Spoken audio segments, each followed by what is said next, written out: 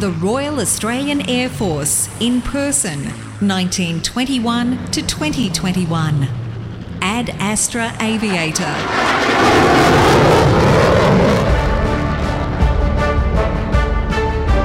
This is a series of podcasts recounting the personal stories of veterans and their families. The narrator is Gareth McRae, OAM. Well, here we are at Fighter Command again. I'm privileged today. I'm going to be talking to two very special people in terms of their relationship with each other. Wing Commander retired Peter Ring AM AFC. Now, Peter was an Air Force fighter pilot and fighter combat instructor, flying mainly F-86 Sabres and Mirage IIIs. In the 1960s, he was deployed to Ubon, Thailand and the Malaysian confrontation. He was posted as commanding officer of 5 Squadron operating Hueys for 4 years, including deployment to the United Nations Emergency Force in the Sinai Desert. Resigning in 1981, he became a sheep farmer. He branched out to provide privately funded change programs for youth. The programs were conducted using an experimental approach that improved feet on the ground self-leadership. Currently, Peter is Secretary of the Air Force Association New South Wales, a board member of Wings magazine, and a committee member of Fighter Squadrons Branch Air Force Association New South Wales. My second guest is Col Tomlinson. Now, Colin was a private pilot from 1969 to 1974 and then joined the Fleet Air Arm flying Macchi and A4 Skyhawks. He became a qualified flying instructor and instrument rating examiner. In 1979, he ejected from a Skyhawk and landed in rough country near Braidwood, New South Wales. This is where he met Peter Ring. In 1983, after the Fleet Air Arm disbanded its fighters as a result of decommissioning its aircraft carrier, he joined the RAAF and trained on Mirage IIIs. However, as his back was damaged during his ejection, he discontinued and went on to flying Caribous. In 1986, he joined Qantas, flying Boeing 747-23400 series. And both gentlemen are with me now. Peter Ringo, how are you, sir? Very well, thank you. Colin, it's good to have you here. Good morning. You two are pretty good buddies, aren't you, in a lot of ways? Well, we are now. And I haven't seen Peter for 41 years, and it's good to see him again. Yeah, all right. Well, let's just talk to both of you about your respective careers before we get on to how you two met. Peter, you joined in 1961. Now, it's been my custom to ask everybody, why did you join? Well, I was at a loss of what to do when I was at the high school one day, and this huge noise came from somewhere, and I was a bit scary, actually. And next minute, this twin-tailed airplane went straight over my head, very, very low. It was a vampire. And as I saw it disappear, I went, that's for me.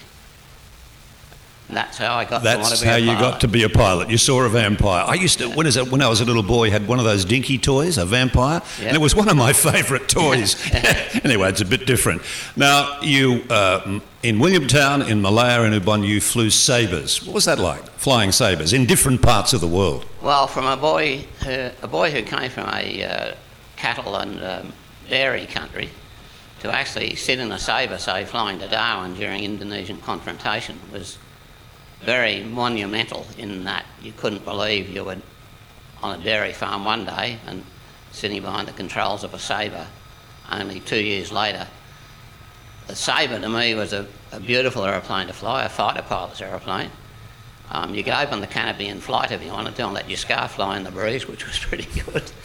Had good all-round vision, plenty of power, more power than the American models.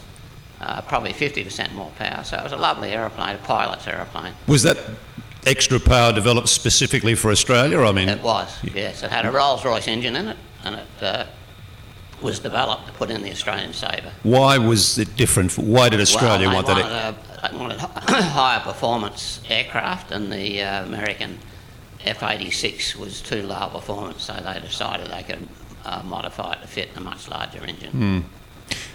As a former RAAF pilot, in general public, in classes, we know a lot about World War I, we know a lot about World War II, we know a lot about Vietnam. Not so much about Korea, but certainly more than the Malaysian emergency, The Malaya emergency, the Indonesian confrontation, the fact of communism potentially in Thailand, that part of history, you actually lived through it. What is your feeling or memory or understanding of that era when Australian Defence Forces were involved overseas? Love that sound. Peter? It actually was an experience you could hardly believe, because you're involved in a national operation, and to be flying in Thailand, for example, defending Thailand against any incursions from Vietnam, you felt pretty important and you had something important to do. And the same thing with the Indonesian confrontation was there were MiGs heading towards Butterworth, the Air Force base on the east coast of Malaysia. On the west coast. I never did get to see one, but we were launched into the air on occasions and the MiGs always disappeared. But you always felt like I have something significant to do, and it was quite an exhilarating experience. It almost seems as though if the MiGs disappeared that they really didn't want to engage with the Sabres. That's the suggestion I get. No, they didn't. They were baiting us to see whether we had anyone that'd come out and intercept them. Your friend here is Col Tomlinson. Now, fascinating comment that, Colin, you actually joined the Army first. Why? No, no, not that's the not Army, not correct. Only the Air Force and the Navy. Fleet Air Arm first. Yeah, and why did you join? Okay, similar to Peter, I guess. I was off the farm. Yep. And always wanted to fly aeroplanes. And we had fighter flying backgrounds, I guess, in the Second World War. My mother's cousin was a P-40 pilot, and he was actually shot down in Sicily, unfortunately. Her brother was killed in the Sunderland just off Scotland, coming back from a mission in the Second World War, and he's buried up in Scotland. So it's in the blood. In the blood, I guess. In the blood. So I went to university. I got a private pilot's licence, and while I was at university I used to take people flying out at Bankstown. And it was the same time as conscription, and I missed out on conscription by one number. My birthday was the 27th, lottery, yeah. And the 28th got pulled out, and so I stayed at university, completed my science degree, and always wanting to fly. Where did I want to fly? Off an aircraft carrier. So I applied for the Navy and the Air Force at the same time, and I was selected in the Fleet Air Arm. Into the Navy. Into the Navy. The RAN's fleet. If the RAF had have selected me, I would have gone there as well. So, did you actually get to fly off an aircraft carrier? I certainly did. I flew off the old Rustbucket, the old Melbourne. Melbourne? Yeah, before they got rid of us. There are only 3 Majestic class carriers in the world. The smallest carrier in the world. We had one, the Indians had one, and the Argentinians had one. The Argentinians never took theirs out in the Falklands War. The Indians used to get out occasionally and lose an aeroplane and then go back into dock. But we used ours as an operational carrier. And even though she was getting a bit long in the tooth, it was pretty hot living on it in the tropics. No, it was all good fun, all good young man sport. I can imagine. Colin, you talked, as I have done, talk to fighter pilots, and you're on the ground, you take off from on the ground, you land on the ground. There's not a lot of ground on an aircraft carrier, particularly the Melbourne. Water, steel, water. Yeah. What's the training like in preparing you for that kind of exercise? Well, you do it all did it all at Albatross, of course, and we had a dummy deck. And we did all the approaches as if you would be making the approach onto a carrier. The carrier was only 700 feet long, the landing area was 400 feet, angled deck, and the pull-up in the wires was about 180 feet, so a little bit different to operating off a land base. I can imagine, but what about the pitch and the roll? But you do a lot of training day and night for that, and then you go out and you do your qualifications. You had to do 6 arrests and 6 catapult shots before you're qualified. But then comes the very first one. What was that like? Do you remember? Absolutely amazing. The first arrest, pulled you up pretty quickly. You had about a 3.5 G pull up in the wires. Absolutely amazing. And of course, you're concentrating so much. Meatball line-up angle of attack. Meatball line-up angle of attack. All the way down, no flare, bang. And you're on the deck.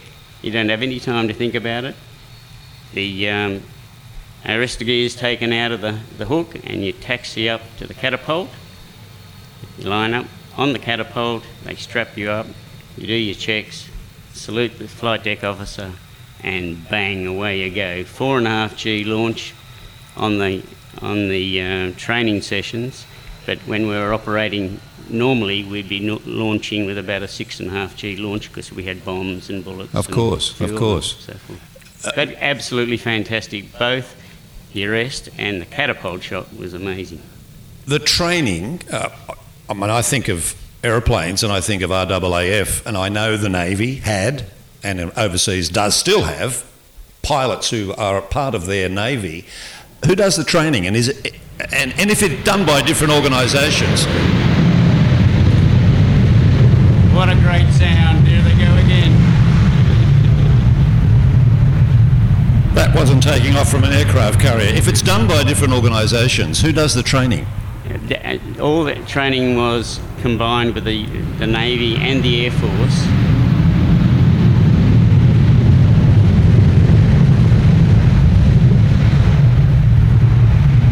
Our tummies are rumbling. It's fantastic. What a great sound. Yeah, once you get back into a plane, doesn't it? Anyway, it certainly does. No, all the training was done by the Air Force and the Navy combined down at Point Cook and at Pearce. And same with the Army. They were down at Point Cook as well. But the base of training initiates with the RAAF, is that correct? Absolutely. But it was combined Navy and Air Force. Yeah, sure. Primarily Air Force. And how do they work together? Oh, it's symbiotic. It's perfect. They work very, very well together. A lot of my time in the Navy was with the Air Force, and on exercises, and I instructed over at Pearce for 2 years. I want to come back to your career in just a moment, Colin. But Peter, I think, what year were you out in a helicopter? A Huey, was it a Huey? What were you out in? Out in a Huey in 1979. 1979. So why did you go out? Did you have to do a check ride? Was that? Yes. What's a check ride? Well, you come back from Christmas leave, been off flying for a month. They just want to make sure you can refresh your skills before you start your flying routine again. And you were up in a Huey with one other person? Well, up with a check captain who was taking me out. And who had the senior rank in that helicopter? Well, I had the senior rank. I was the commanding officer. But in the aircraft, that is neither here nor there. The check captain is the commander of the aircraft, and you are the person that's being checked. So you'll act as the captain, but if anything critical decisions need to be made, it's left with the check captain. Yeah. I want to come back a little bit later to the fact that you were the commanding officer, because that has relevance very, very shortly. So you're in the helicopter, you're doing a check ride. Where were you and what was going on before you heard anything happen? Well, we headed out into the training area, and the check captain I was with and I were very convivial, so we out in the training area having a pretty good time and enjoying ourselves, and we wandered further and further and further east, as you might, to get different terrain and different experiences. Yep. And we're sitting there thinking about coming back to base. This is about an hour later. And then on your radio, there's you're constantly monitoring the stress frequency. And we heard a discussion between two A4 pilots. All right, well, let's just pause there. Colin, you're one of those pilots having a discussion. You're in a Skyhawk. Firstly, what's the Skyhawk like? Good plane? It's a great little aeroplane. Single seat, fighter bomber. Had everything going for it. It was very manoeuvrable and a great little aeroplane for us to operate off a very small aircraft. Okay, so you and someone else are up in the air My boss, actually, my commanding officer, and I were on an ACM and an air refuelling sortie we launched, and we did some air refuelling. Another tanker, Skyhawk, with a tanker. We went out and met him. We did a couple of plugs at 20,000 feet and then a couple of dry plugs down at 10,000 feet for practice. he'd actually had a transmitter failure.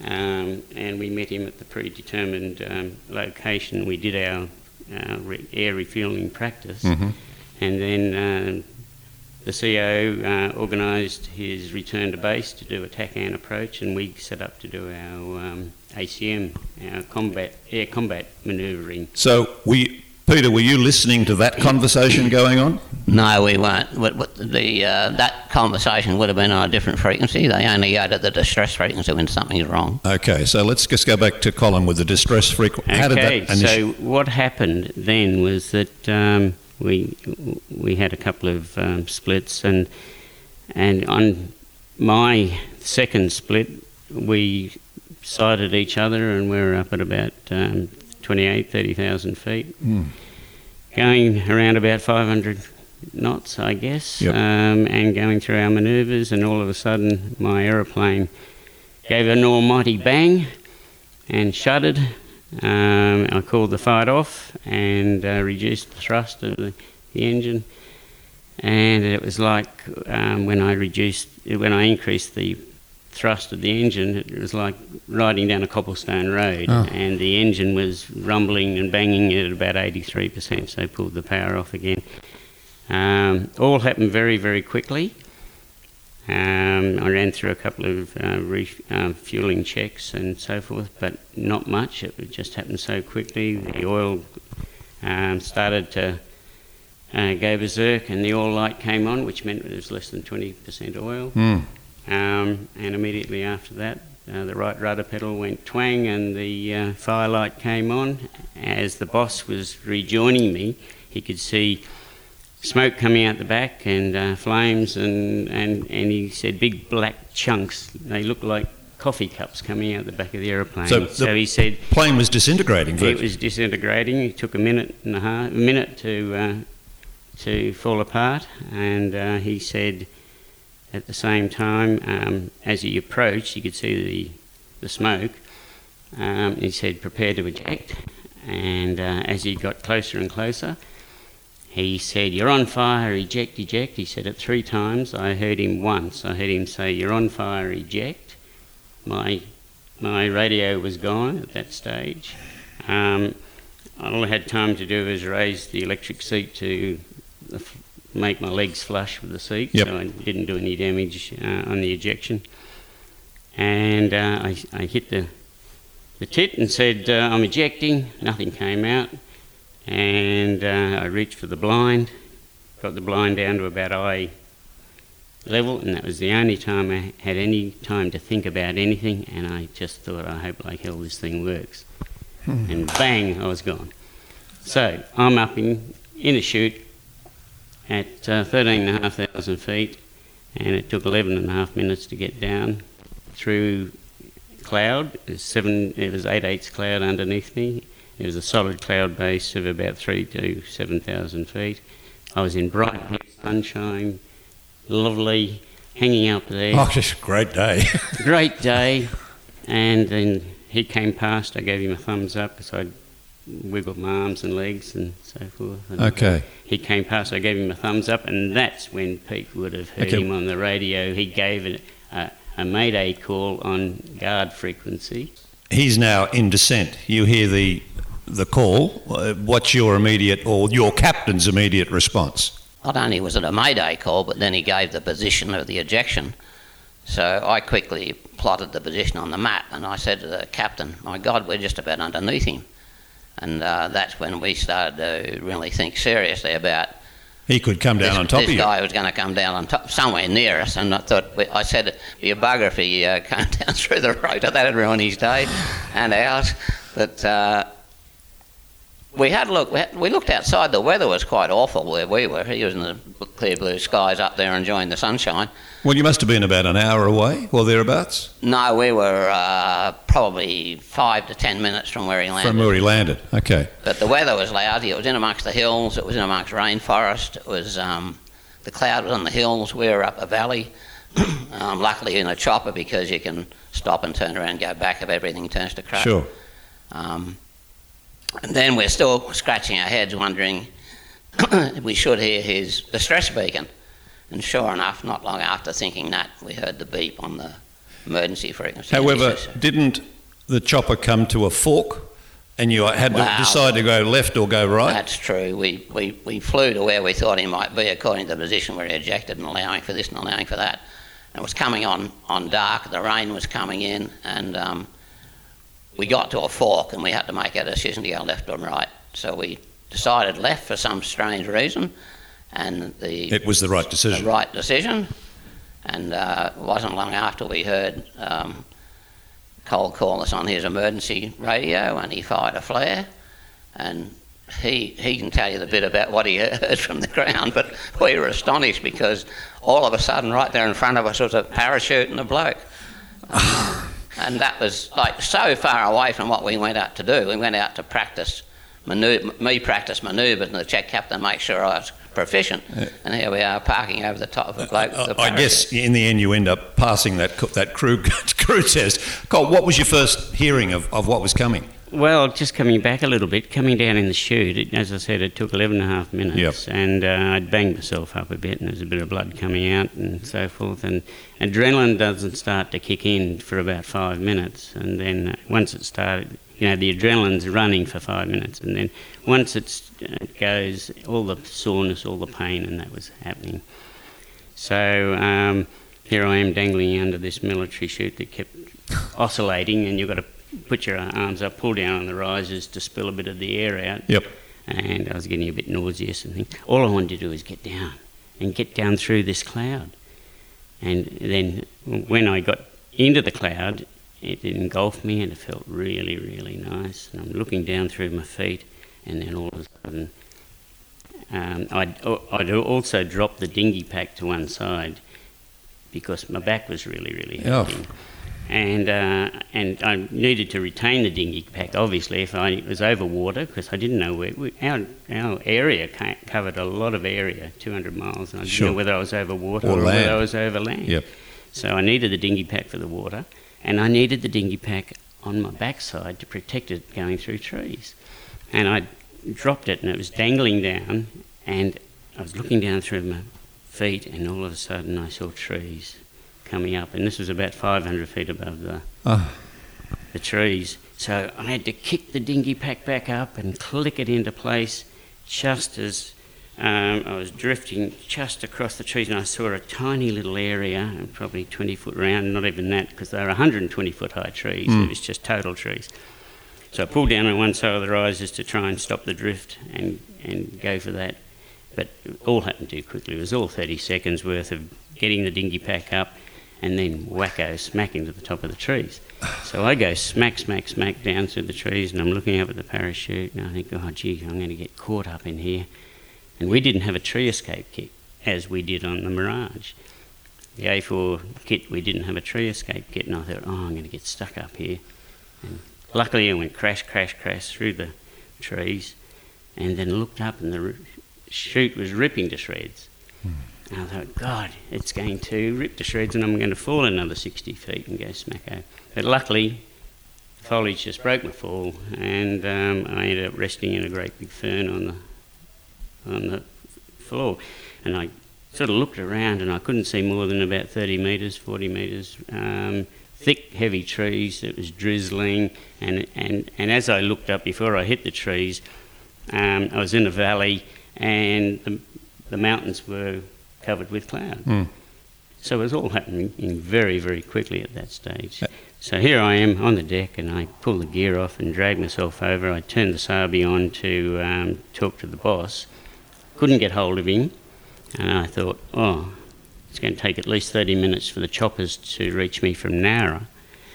And I thought, oh, I better save the battery, so I switched the battery off and dragged myself over to a bit of a log, got the gear off, got the survival equipment out ready to use, and this is all in the space of about 10 minutes, 15 minutes, and then I couldn't believe my ears. I heard this magic walk of an Iroquois coming. I could not believe it. How in the hell did they get there so quickly? And so I switched on the Sabi quickly, and that's when Pete probably got the ping, and I think he got me about 4 miles as he came around the mountain. So I fired a pen gun flare up through the foliage penetration flare up through the foliage, fired another one, fired the third one, and I heard Pete say, or Ron say, got your flare, can you fire another one? So I fired another one, and they homed in on the beacon and on that flare. Couldn't see me, they could only see the chute, it was hung up, so I had to talk them into where I was in relation to the chute, so it was a bit of banter going on between the two of us. And of course, Peter, you can't land because there's no area for you to land. True. And you have to use a winch, but you don't have a crewie to use the winch. Tell us about that dilemma. We knew we were going to pull him up, put it that way. Oh, of course. That was the ultimate. That was already assumed. But the thing was, the check captain said, I can operate the winch well enough, because he'd been on choppers a long time. I said, well, you need to go down the back and operate the winch. And I said, but you can't leave me up here by myself because I'm not qualified. He said, oh, you're qualified. So he re-qualified me at that instant. And as he was about to leave, he said, oh, by the way, he said, you can't fly this aircraft from without two pilots in the front if someone's winching a person from the outside that gets out of balance. He said, and the only way we can do it is get the commanding officer's approval. I said, okay. You're the commanding officer. I approve it. so Ron got out of the seat, went down the back and to the winch. Of course, Col didn't know all this was going on in the cockpit. And I'll let Col tell the stories from there on in, because I was up the front hovering very, very steadily, and Mitchell was down the back working his butt off. Yeah, I've just got to mention Ron Mitchell was the captain of that Huey, so I didn't actually mention Ron at the start, and he did play a very important part too. So back to you, Colin. You don't know what's going on the chopper, but you can see or hear the chopper. What happens then? Thank goodness Peter was in the chopper, because he did a marvellous job, and Ron. Okay, so here I am on my log, and here's this magic sound of helo above me, and the trees are going all over the place with the downdrafts. And down came this hook and ball. Now, we know that the trees ended up about 120 feet high, because I believe that the wire was only good for about 110 feet or 120 feet or something like that, because it was US'd. And I heard this later, because I think they're normally 160 feet or something. Anyway, it stopped about 2 feet above my head. Oh. And I thought, God, I'm pretty painful by that stage. I couldn't move my head for more than 2 inches for about 2 weeks, and all the aches and pains and things.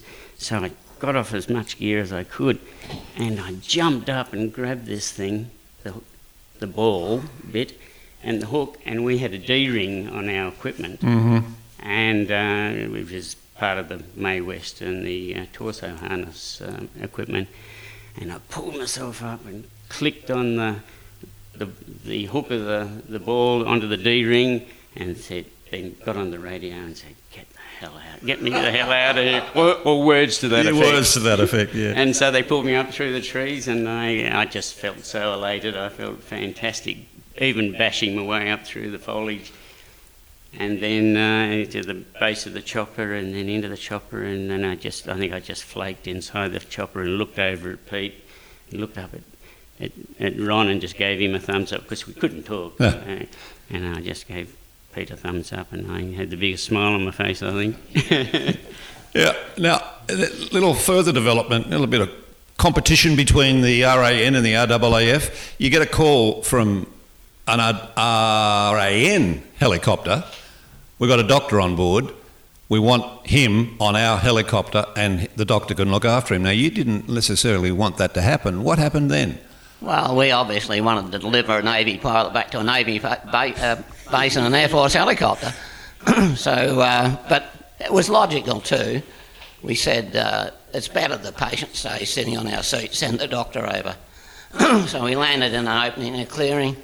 The doctor came racing over from the RAN helicopter and jumped on board, and we continued into the Navy base. Yeah, but that little clearing actually was Brush Island, and these guys did a marvellous job. They had to go to the coast, because they couldn't get through. The weather was not good. Yeah. Ended up going through the coast just to the north of Bateman's Bay, and then over the coast onto Brush Island, and that's where the Navy chopper met us. And, the doctor came over and jumped in, looked after me, and then we flew up in formation up the coast, getting lower and lower and lower because of the weather. It was raining and it was pretty terrible. I think by the time we got there, it was only about 100-foot cloud base, and I think you guys were very tempted to land on the beach before getting me around in St George's Basin, around the head there and into hospital. But luckily, it all worked. Yeah. Didn't you say to Ron, Peter, when the request was made by the RAN, bugger that, we're taking him here? I didn't, but I won't admit to it. The thing that I do want to ask, the whole incident talks about, to me anyway, a deviation from promulgated orders.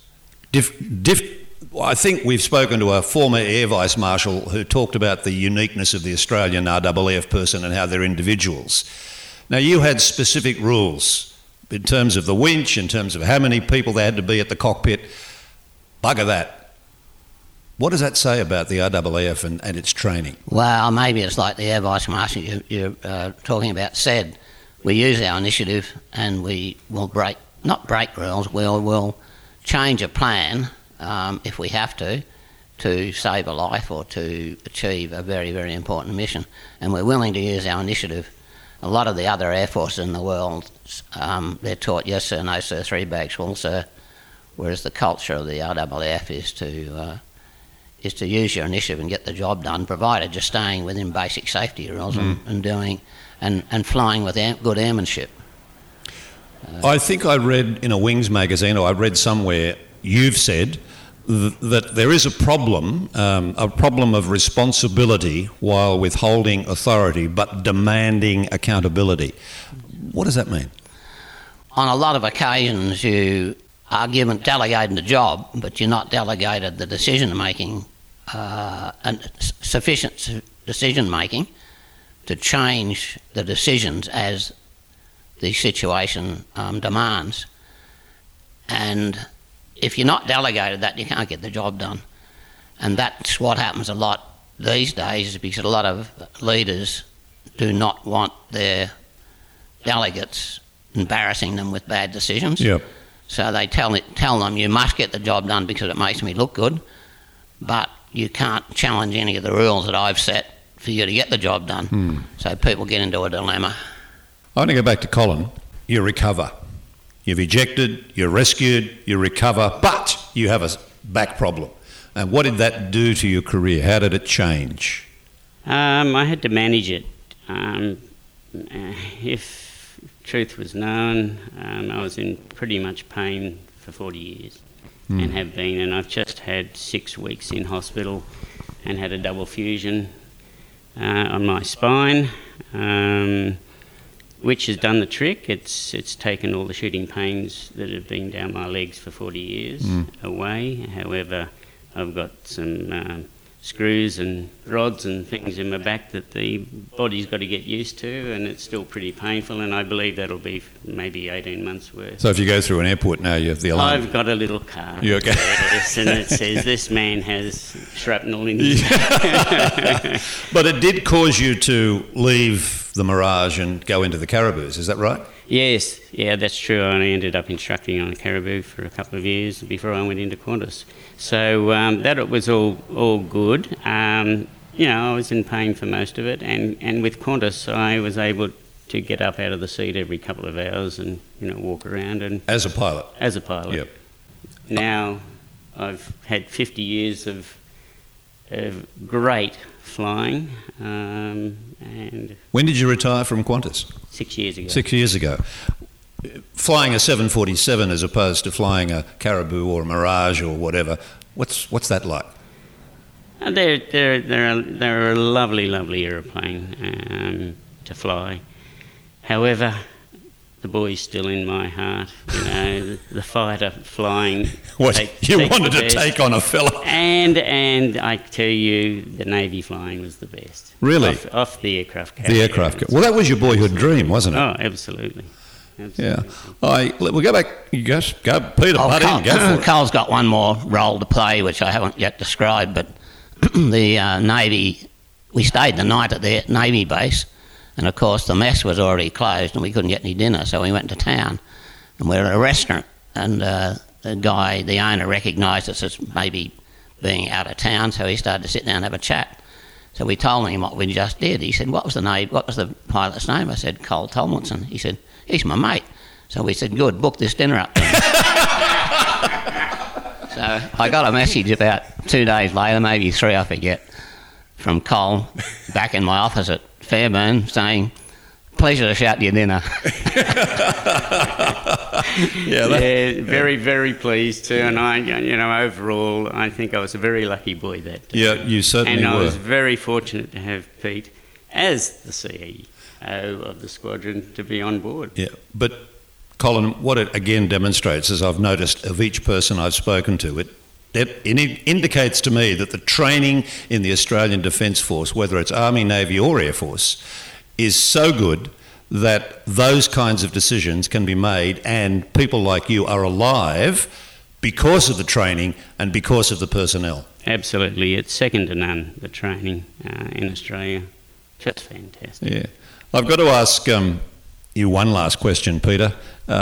You were involved in the UN emergency force, which had you in Egypt and Israel, I think in the late 70s, 79. Well, what was that? What did you do there? We were patrolling the Sinai Desert between the Arabs and the Israelis, because the Arabs had a demarcation line. The Israelis on the other side of the desert had a demarcation line. Yep. And they all want to have a good go at each other in those days, so we were tasked with patrolling the lines to make sure they were behaving themselves, and that was the mission every day. And I suppose there was also posts out there manned by Finns, Swedes, Canadians, all sorts of different nationalities, and we helped deliver personnel in and out of their listening posts. Yep. Because the whole Sinai, well, not the whole Sinai, the border with the Sinai Desert border with Egypt was just laced with mines, millions of mines. And it was too dangerous for people to move around, generally on foot. They tell me that the Israeli Defence Forces particularly like the Australians because you used to turn up with a case of VB. Was that true? Well, that was a case of Tuies. Oh, case of Tuies, I'm sorry. No, we had... It's a bit like, I think Australians are high on camaraderie, no matter who's in what nation the other uniform belongs to. Yep. We're high on camaraderie, and so we had a good camaraderie with the Israelis, and it was very enjoyable.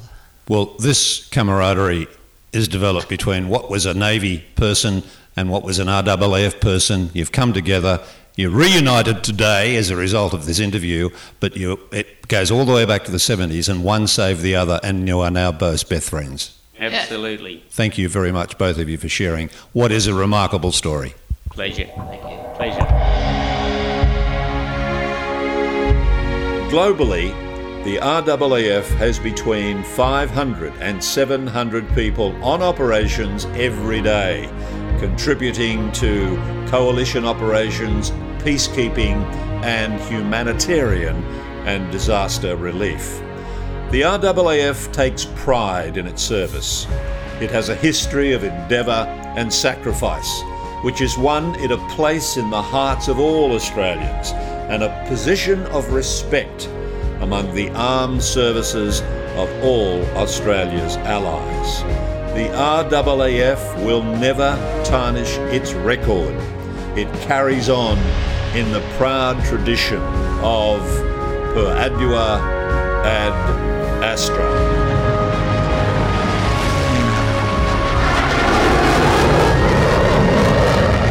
This is a series of podcasts recounting the personal stories of veterans and their families.